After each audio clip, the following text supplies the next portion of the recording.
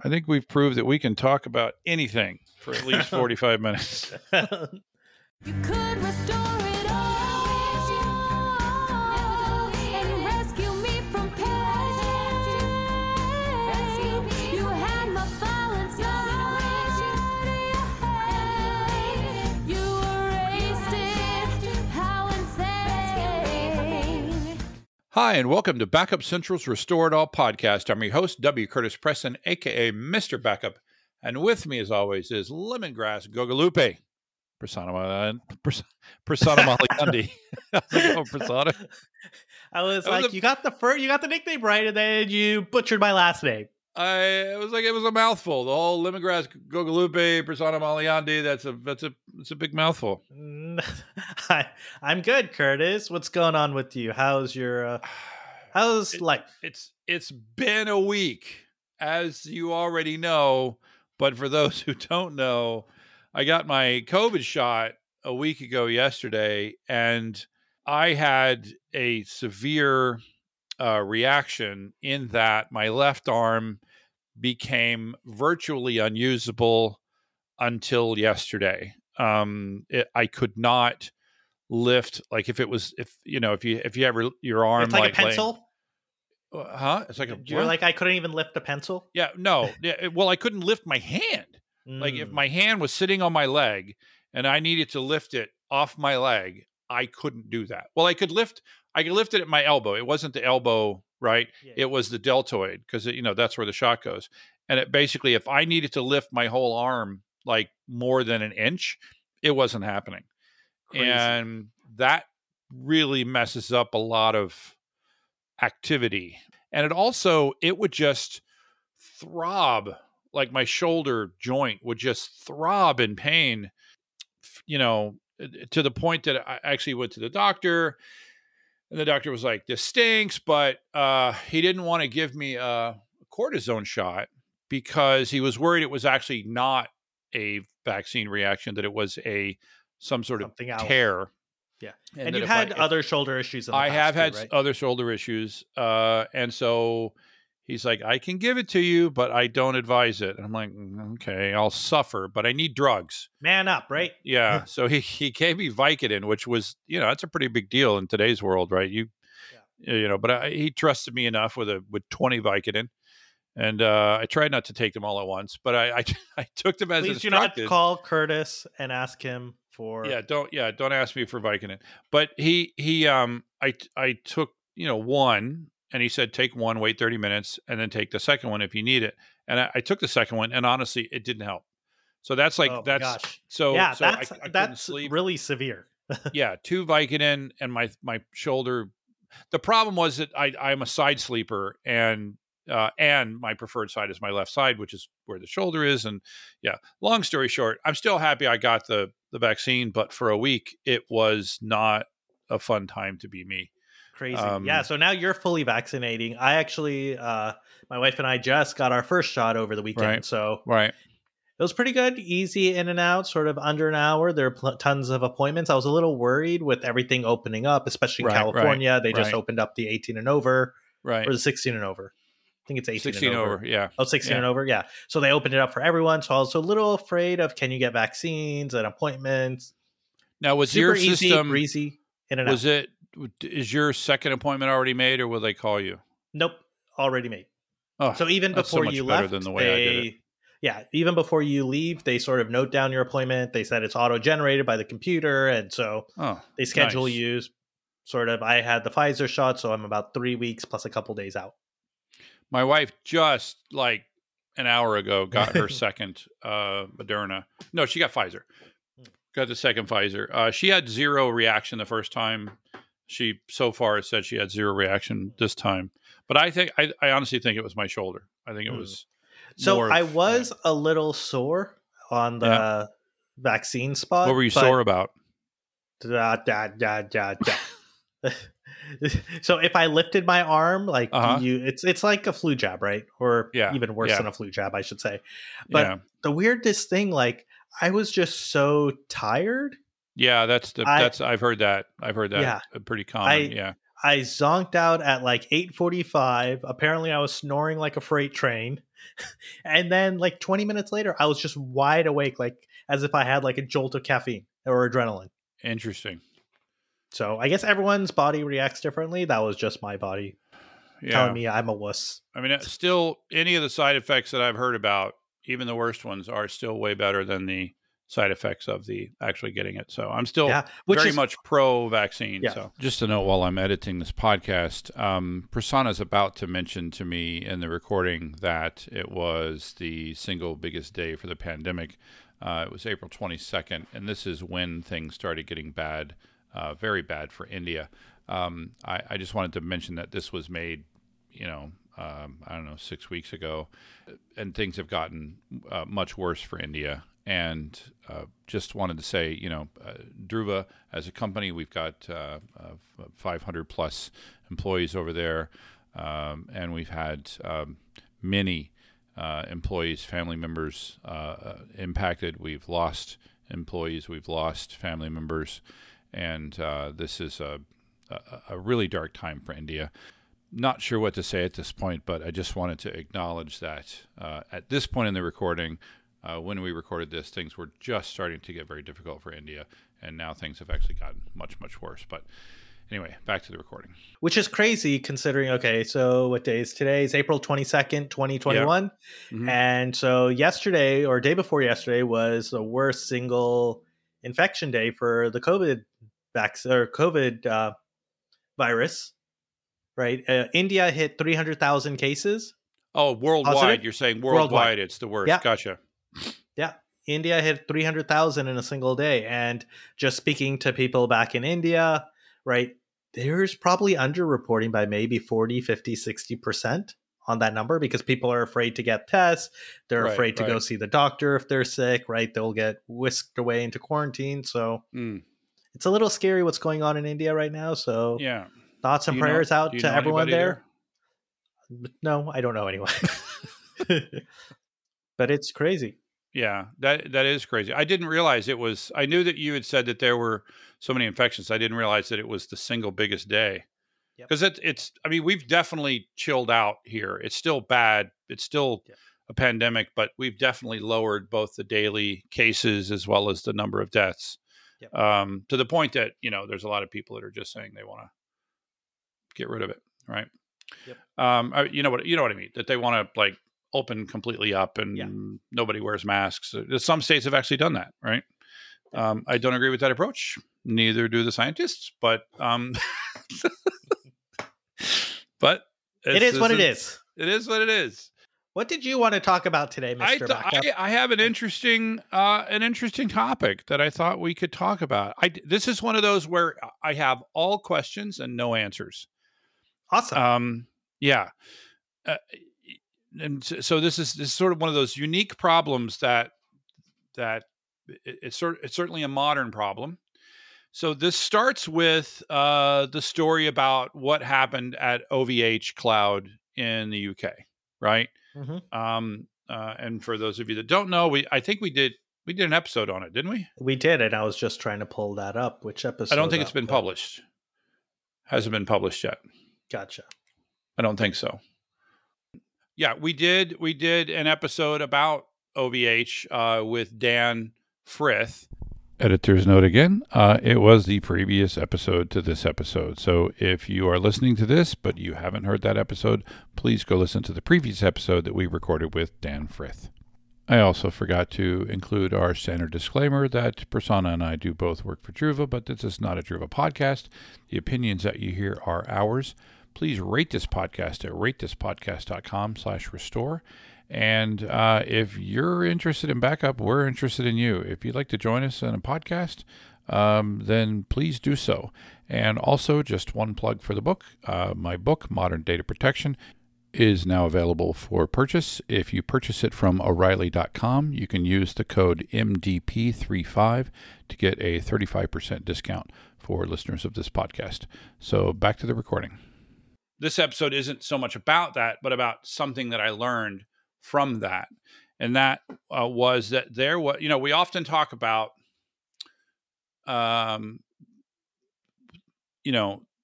if you're using a service provider, right? If you're using a cloud provider, a SaaS provider, a PaaS provider, whatever, if you're using that, it is still your responsibility to back up that data, right? Yep. Even if you've given the job of backing up that data to them, it's still your responsibility. And that means a couple of things. One is that I'd say the biggest of those things is that whoever is doing the task, it is your responsibility to verify that that task is happening and that task is happening in a way that is beneficial to your organization, right? And it would keep your data safe. Yeah, and it doesn't even have to be like a cloud service provider or a service provider like this. It could even be you go buy a backup software. You want to test it to make sure that backups can happen and you can actually recover whatever you were backing up. Yeah, the responsibility is ultimately yours. Yeah. Right. Yeah. So this is and that's why. Oh, sorry. I was just going to say, and that's why it's easier when you're the one responsible, you're the one procuring, you're the one running, right? The backup restore processes. I think it does get a little bit more difficult though when you have the service providers or other people who are sort of doing backups on your behalf. Yeah, I think I completely agree. Right. This somewhat speaks to one of the core challenges with backup, and that is that everybody hates it, right? So nobody wants to have anything to do with it. And so the idea of I've outsourced this. The thing is, the tendency is for people to want to outsource this responsibility, and they can't outsource this. They cannot outsource the responsibility. They can outsource the actual running task of the process and all right, the rest. Yeah. Right. But in the end, you're still the one that's going to get fired if the data's lost. Yeah. The buck stops with you. The buck stops with you. I mean, you might have a defense. You might have they told me, they lied, but it's on you. You're supposed to validate it. You're supposed to make sure that, yes, are they following the best practices? And are they actually doing what you pay them to do? Going back to what you said earlier, I say all of that knowing how hard doing this will be. I completely get that. If you actually have outsourced backup, I do want to differentiate here between a service provider who you have paid extra and they are providing a backup service, and you're using a cloud provider that you think has backup included. I'm gonna use as a prime example there something like Microsoft 365 or Google Workspace, aka G Suite, because there are many millions of customers who believe that backup is included in those products, and it is not. So I'm differentiating between those and you want to focus on the first category. Yeah. Well. Actually, now that I'm thinking about it, I think it applies across both, right? Well, that's what I was saying. The test, the idea of if you so I'm going to say if you think your service provider is providing backup, whether it's because you have it in a contract or maybe, or it's because you've just made it up in your mind, you need to verify that that's actually happening. And I think that is true. I think, it doesn't matter what the scenario is. Let's talk about ways that you can go about to verify. Are they whatever they're doing, right? Is it actually working? Or that you think they're doing? Yeah. Yes. Yeah. Or that you think they're doing. Does it meet the requirements?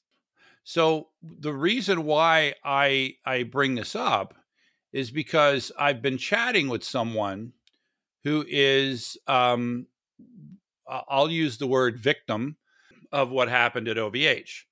And he claims that he had the backups, that their company had the backup service, and that the backup service contract specifies that backups, that these backups that the company provided are physically isolated from the infrastructure in which the customer's virtual private server is installed. And which sounds like what we want, right? That sounds like backup. Rule. Yep. Well, what he found out apparently after the fire was physically isolated did not mean the same thing as geographically distributed or whatever other two words. It was physically isolated in the same data center because when the data center caught fire, so did his backup. Ugh. That's and I guess he probably read that and probably assumed, yes, physically isolated means it's somewhere else, not in the same data center. But I guess the question is, like you said at the start of this, how do you verify if they're doing the backups properly? Or even before that, right? He doesn't even need to see, are the backups running? What are those questions he should be asking to see, okay, is this really meeting the needs of backup? And I think the easiest thing is, does this meet my needs of a 3-2-1 rule? Yeah, well, for me, it always going to come back to the 3-2-1 rule, right? But I think that's a basic thing you should start with, right? I think that absolutely should, right? And by the way, I'm not. I definitely don't want to suggest that I'm coming down on this particular person who reached out to me. I'm not saying that he didn't do his job. I'm saying that it appears that from the version that I'm getting, it appears that OVH did not do their job, or that they advertised and they used marketing speak to describe a service that it was not, it wasn't truly physically isolated. Like I could see, for instance, them saying, look, if it was a storage array, I'm not taking snapshots and storing it on the same storage array, right? I do have it on a separate box, so in case that storage array catches fire, you have a copy somewhere, right? It's physically isolated. Yeah. It could also be in the neighboring data center because, and this will go back to something that you and I have discussed on the podcast before, the idea of what an availability zone means in AWS. But in this case, this particular cloud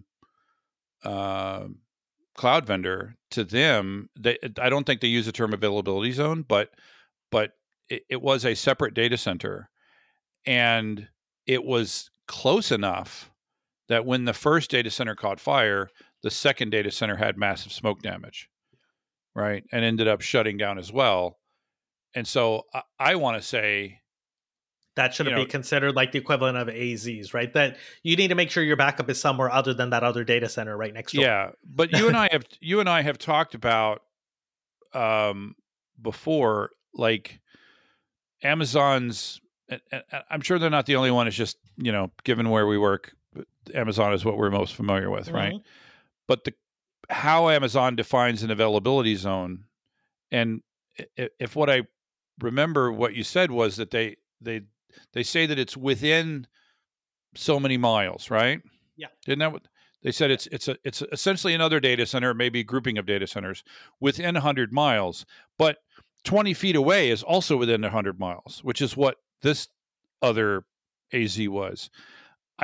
I'd like to think that Amazon wouldn't do that.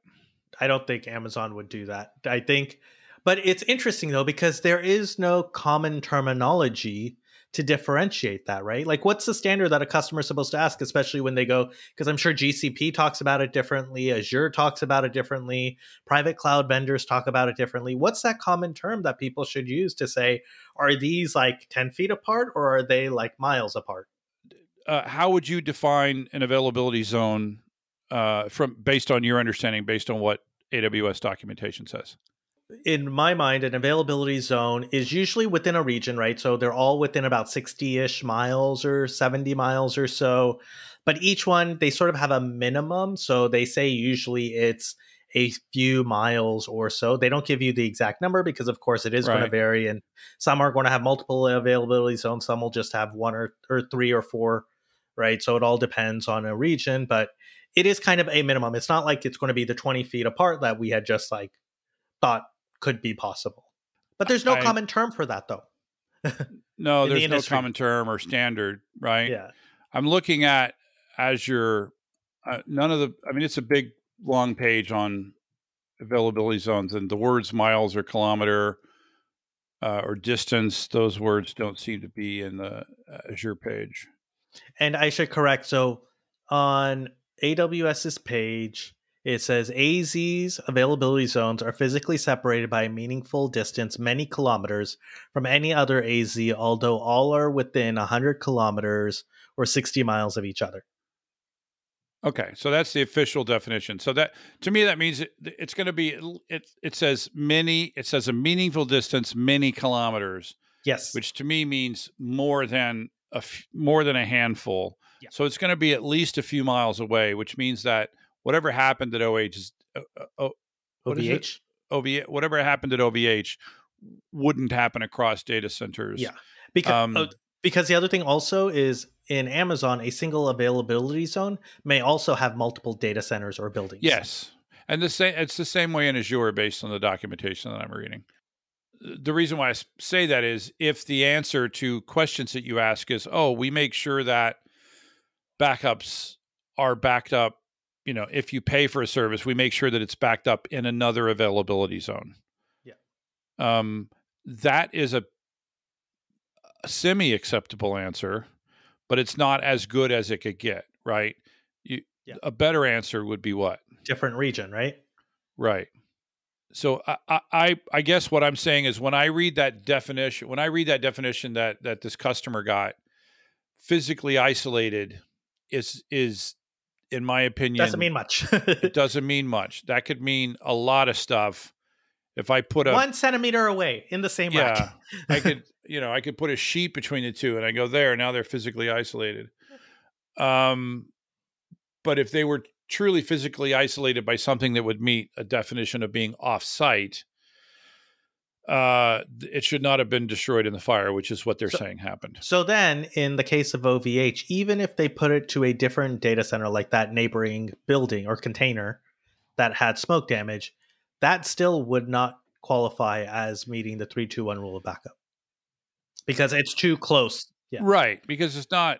Yeah, it's too close. So the question is, if you're asking it, so I'll just say this: in some sense, you can only do one of two things. You can ask detailed questions of your representative, number one, and number two, you can do sort of tests.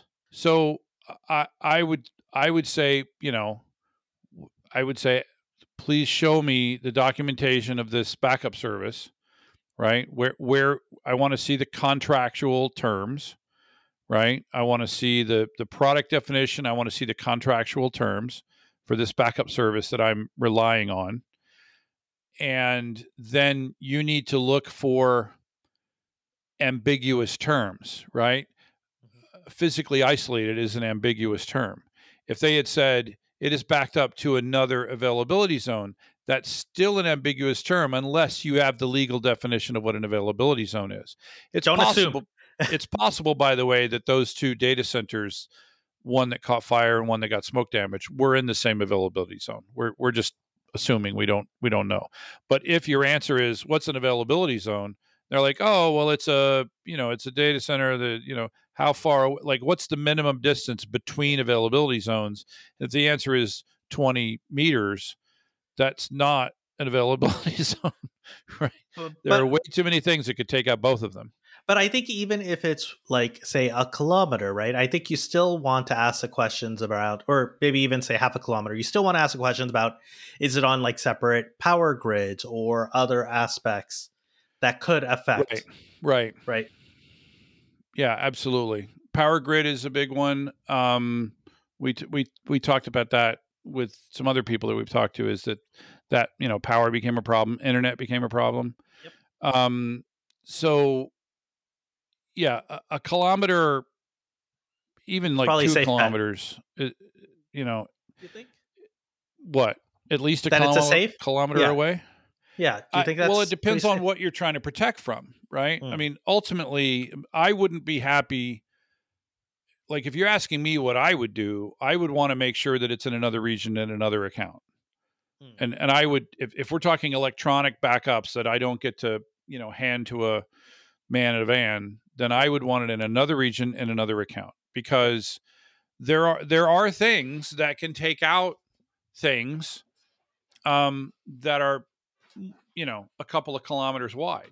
That's right? true. I mean, admittedly, they are rare, But still, if you have a choice, why not, right? If the only answer to that question is, well, it costs more, how much more, right? Again, make that business decision and consciously say, no, I'm not willing to spend an extra $5 a month to have an offsite backup. Yep. And if that's the case, then, God help you if you have the worst that happens. Or check to see if there are multiple options in the backup service that I'll give you that capability, because maybe there is like you said, Curtis, maybe a slightly more expensive option. Maybe that satisfies your need, but also there might be lower cost options which don't work for you, but just make sure you can differentiate what are the differences in those services that they're offering. Yeah. But all you can really do, like in this phase, all you can really do is talk to the vendor. And it's difficult. The more you use like consumer class products where you're just, your bill's only $50 a month, good luck getting those answers. I'm wondering if you could also ask the questions in terms, I know we talked about it in our DR scenario podcast. Ask the vendor sort of, okay, if I got hit with ransomware, what happens? If I got hit with a flood, if my production data center got hit with a flood or something else, I put it in terms of those use cases. How am I protected against the following? Yeah. Right. A ransomware that takes out my whole thing, or somebody deleting my entire account, or, a data center fire or flood that takes out the entire data center. And then you need a doomsday disaster of, talk about power outage. Talk about a power outage to the entire region. Yep. Right? Because that's at least in the US. I don't know about in other countries. A hurricane coming through. Yeah. Right? Something that takes out power to an entire region is a perfectly reasonable thing to protect from. So if that happens, how do I come back up? Yep. Right. And if the answer is, well, you're going to have to wait until there's power back because all of our stuff is within a couple of kilometers of each other, it's not a valid answer. Right. Yeah. But I think the number one summary statement of the talking to them is get it in writing. And, I know I talk about this other person that I end up arguing with online, and he's always talking about these wonderful backup services that Microsoft 360 that Microsoft 365 provides. and I asked him, where are those services documented? Either in the online documentation or in the SLA. And his answer was, well, I'm not in charge of Microsoft documentation. Okay. My opinion, and I think it's a pretty valid one. In writing. If it's not in writing, it doesn't exist. Yep. You know who taught me that? Who? Judge Judy. She's always like, show me that contract. Show me that contract. Yep. Oh, it's true. We didn't get a contract. Wait a minute. You bought a car and you didn't get a contract? Yeah, get out of here. Yeah. Your case is dismissed. So have we exhausted the whole talking to them thing? Because I think that's a good thing. And it's okay to go back and ask them questions. Yes. Right? Don't just take what they say at face value. Ask the questions, because in the end, this is your business. This is your career. Your neck is on the line. Yeah. So make sure you understand what you are signing up for. Exactly. So now let's do the harder part. So we've been told by the vendor that, such and such has happened, right? I think the obvious thing is to test a restore, to test a DR, to test the thing that you say that is there. My question would be, how do you test in such a way that ensures that the recovery is coming from another? That's exactly what I was going through my mind. It's like, especially if it's coming from another service, right? You don't know, are they just restoring data locally? Because they're providing it as a service. They're dealing with all the restore operations for you, moving the data, etc. How do you know, are they just pulling it from a local thing in a rack that's right next door to where your production was, or are they really pulling it from a different location? And I don't think I have an answer for that. Well, so first off, we definitely have to do the restore test, right? you have to do the worst case scenario and do the restore test. So you could say, I want to restore my data to this other data center or this other region where I think my data exists. You could kind of look at. But again, that's still not going to verify that it came from far away. Depending on, I guess that's true. Like I said, this is one of those where I have more questions than answers. Yeah, you're kind of almost have to trust the service provider is doing the right thing, right? Because you don't know where is that data actually being stored. They're not giving you access or visibility into that information. Okay, here. So tell me if we had a network person on here, can't I, watching packets come in, see the origination IP address of those packets? So I think it depends how you're doing the restore. Like if this was a virtual machine running in the cloud, when you restore, Amazon is moving the data for you, right? As a virtual machine, you don't see the IP address or the data being moved. Oh, okay. So I think it depends. Now, you could claim, though, that what if, like, let's take an example in AWS, right? If I had an EBS snapshot and I wanted to see where is this coming from, I could create an EC2 instance in a different availability zone and try to mount it, right? And I don't think today I can mount an EBS volume across availability zones, so that would fail.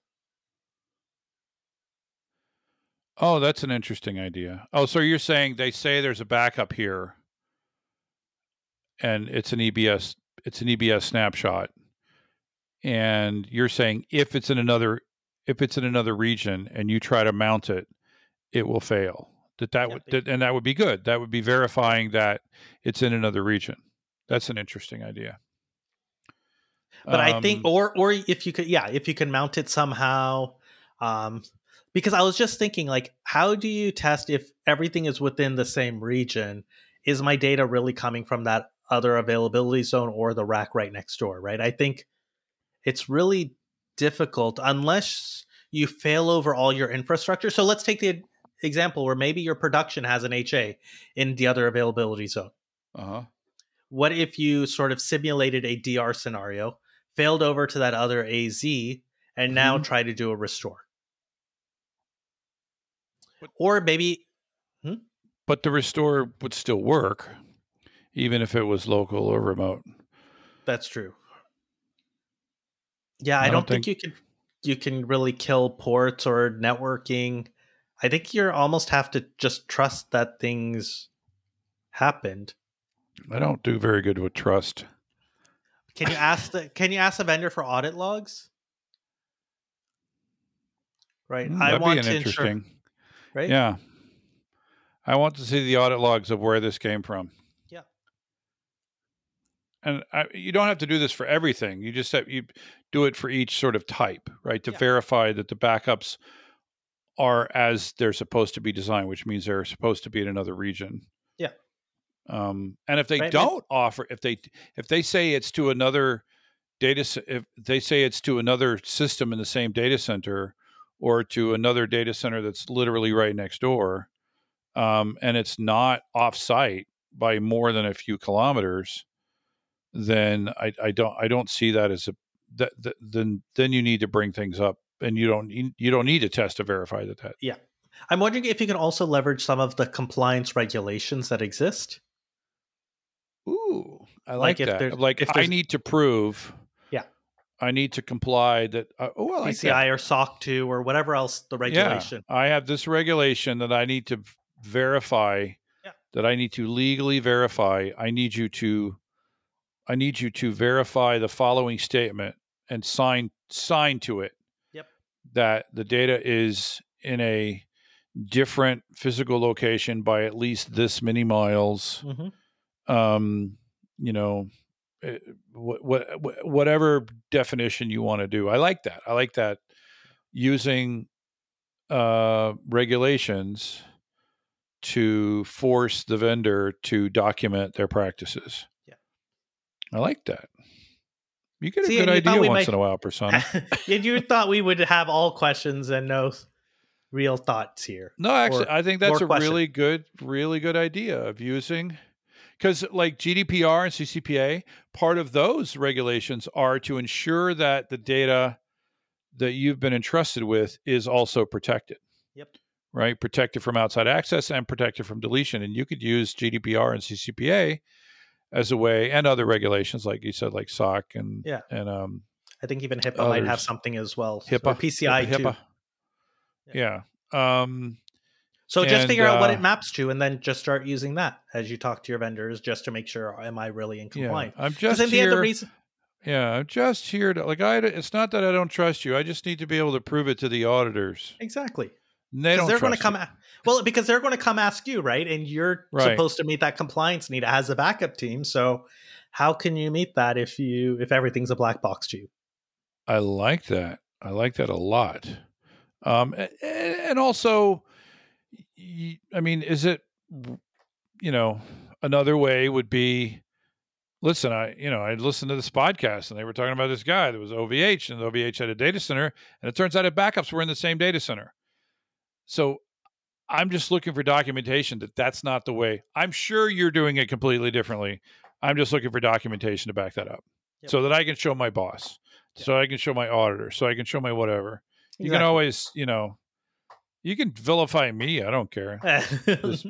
Mr. Backup said, Mr. Backup said, trust but verify. Absolutely. I believe was that a Reagan thing? Trust but verify? I believe it was a Reagan thing. Let's see here. Trust but verify. Yeah, Reagan. Oh, yeah. Yeah, it was from Reagan. Oh, she said she taught him the Russian proverb. Yep. Wow. Oh, interesting. Yeah, so you need documentation, right? Because again, you can outsource the task. You cannot outsource the responsibility. It is always your responsibility. But even documentation, they might send you something, but things need to be updated. Things change, right? I think you need something. Yeah, the first half, it's something you'd have to do on a regular basis, right? The second half, as is the testing. The testing should be done on a regular basis, right? And the I'm a fan of automated testing whenever possible. If you can script restoring of a bunch of files, if you can, I know, like I remember, when Veeam came out with that feature, the idea of a basically a backup verification, you could do it isolated. What's that? Like a backup verification in an isolated environment. Where they could restore a bunch of VMs. I mean, Druva can do that now as well, but Veeam was the first company I remember that did that, right? Where you could bring up a bunch of VMs in this isolated environment and verify that the backups actually worked, and you could do that in an automated, regular basis. I think that's a phenomenal feature, right? If you can automate this, I would highly suggest that you do so, right? Because the more often that you can do this, the better off you will be, and you will find out things that you didn't know. I do wish there was a way for sure to verify that your backups are indeed offsite. But I short of asking them for an audit log. Like, our vendors want to prove, our auditors want us to prove that the backups came from offsite. We're going to do a test restore, and we want to see audit logs that prove that the backups came from offsite. I think that's a reasonable request. I think so too. I think a lot of other vendors, the other way you could do it is, if the vendor offers multiple options, I'm sure one of them is move the data offsite. And if they don't, then you should ask the question, are you guys moving data offsite? And like you said, Curtis, my auditors need it. Show me, please, so I can keep my job. I like that. I think that's doable. Yeah. Because otherwise, cloud is great. Cloud abstracts a bunch of these underlying infrastructure, but it also makes it difficult to know what's really going on. You need that some level of trust. And we're just saying, go for the trust but verify. It's kind of like my shoulder. Okay. The doctor didn't want to give me a steroid because it could mask the underlying problem, right? Gotcha. He was worried that that there was something much worse, like a tear or something, and that if he gave me a steroid, that's my analogy to the cloud. I think I think the other thing is also people kind of, and we've talked about this with SaaS and also the cloud, people misunderstand what cloud is and the fact that they think, oh, we don't need data protection. Everything's automatically protected. You don't need backups, right? But even with Amazon, even with EBS and EC2 instances, you still need to take snapshots. Like you said, Curtis, you still need to make sure that you move those snapshots to a different region, to a different account, right? Amazon makes it easier for you with tools like AWS Backup. You could script to it. You could use products like Druva's Cloud Ranger and other things.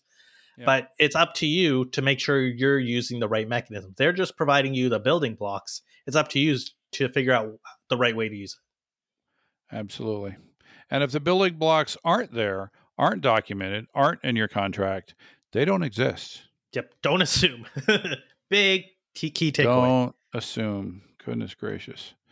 Anyway, well, once again, we have a topic that I wasn't sure how long we would do, and here we are 40 minutes into things, and I think we've proved that we can talk about anything for at least 45 minutes. No, I think this was actually a good topic.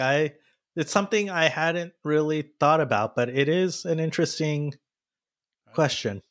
Yeah. Yeah, not sure if we get. I think I had some good. I think the asking for audit logs and asking for documentation to satisfy an auditor. All those are ways that you can actually prove that they're doing something different. So, all right. And by the way, if you know anybody else that was infected, if you know anybody else that was affected in that OVH outage, I'd love to talk to them. That would be fun. Or if they've been in situations where a service provider thought they were doing backups or have something similar, because I'm sure OVH isn't the only place that this has happened. No. Right. And it probably will not be the last either. So exactly. Reach out to us. Let us know. Talk to us. Yeah. We're just trying to help make sure this doesn't happen to people. Somebody's got to talk about this stuff.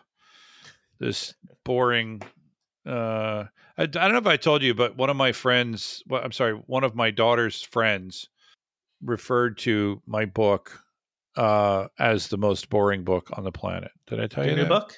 Your new book? Yeah. Yeah. Oh, I'm sorry. I mean, she's a millennial, non-technical millennial.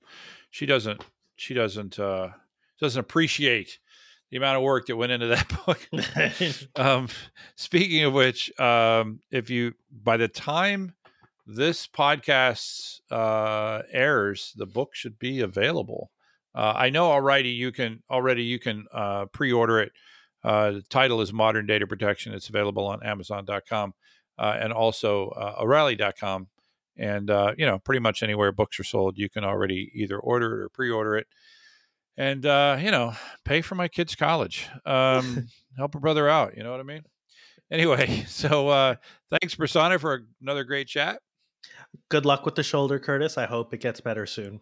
Me too. Although I think that there's surgery in store for me for the second shoulder.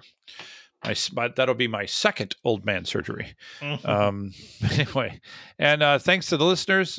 We would be nothing without you. And remember to subscribe so that you can restore it all. There was a file, but I deleted it. Too bad your backup system isn't worth a spit. Finally, I needed your backup. You had a chance to fix it, instead it's all jacked up. See how I'll write on Facebook about you. Don't underestimate the things that I will do. There was a file, but I deleted it. Too bad your backup system isn't worth the spit. Emails from you remind me of when they keep me thinking that we could restore it all.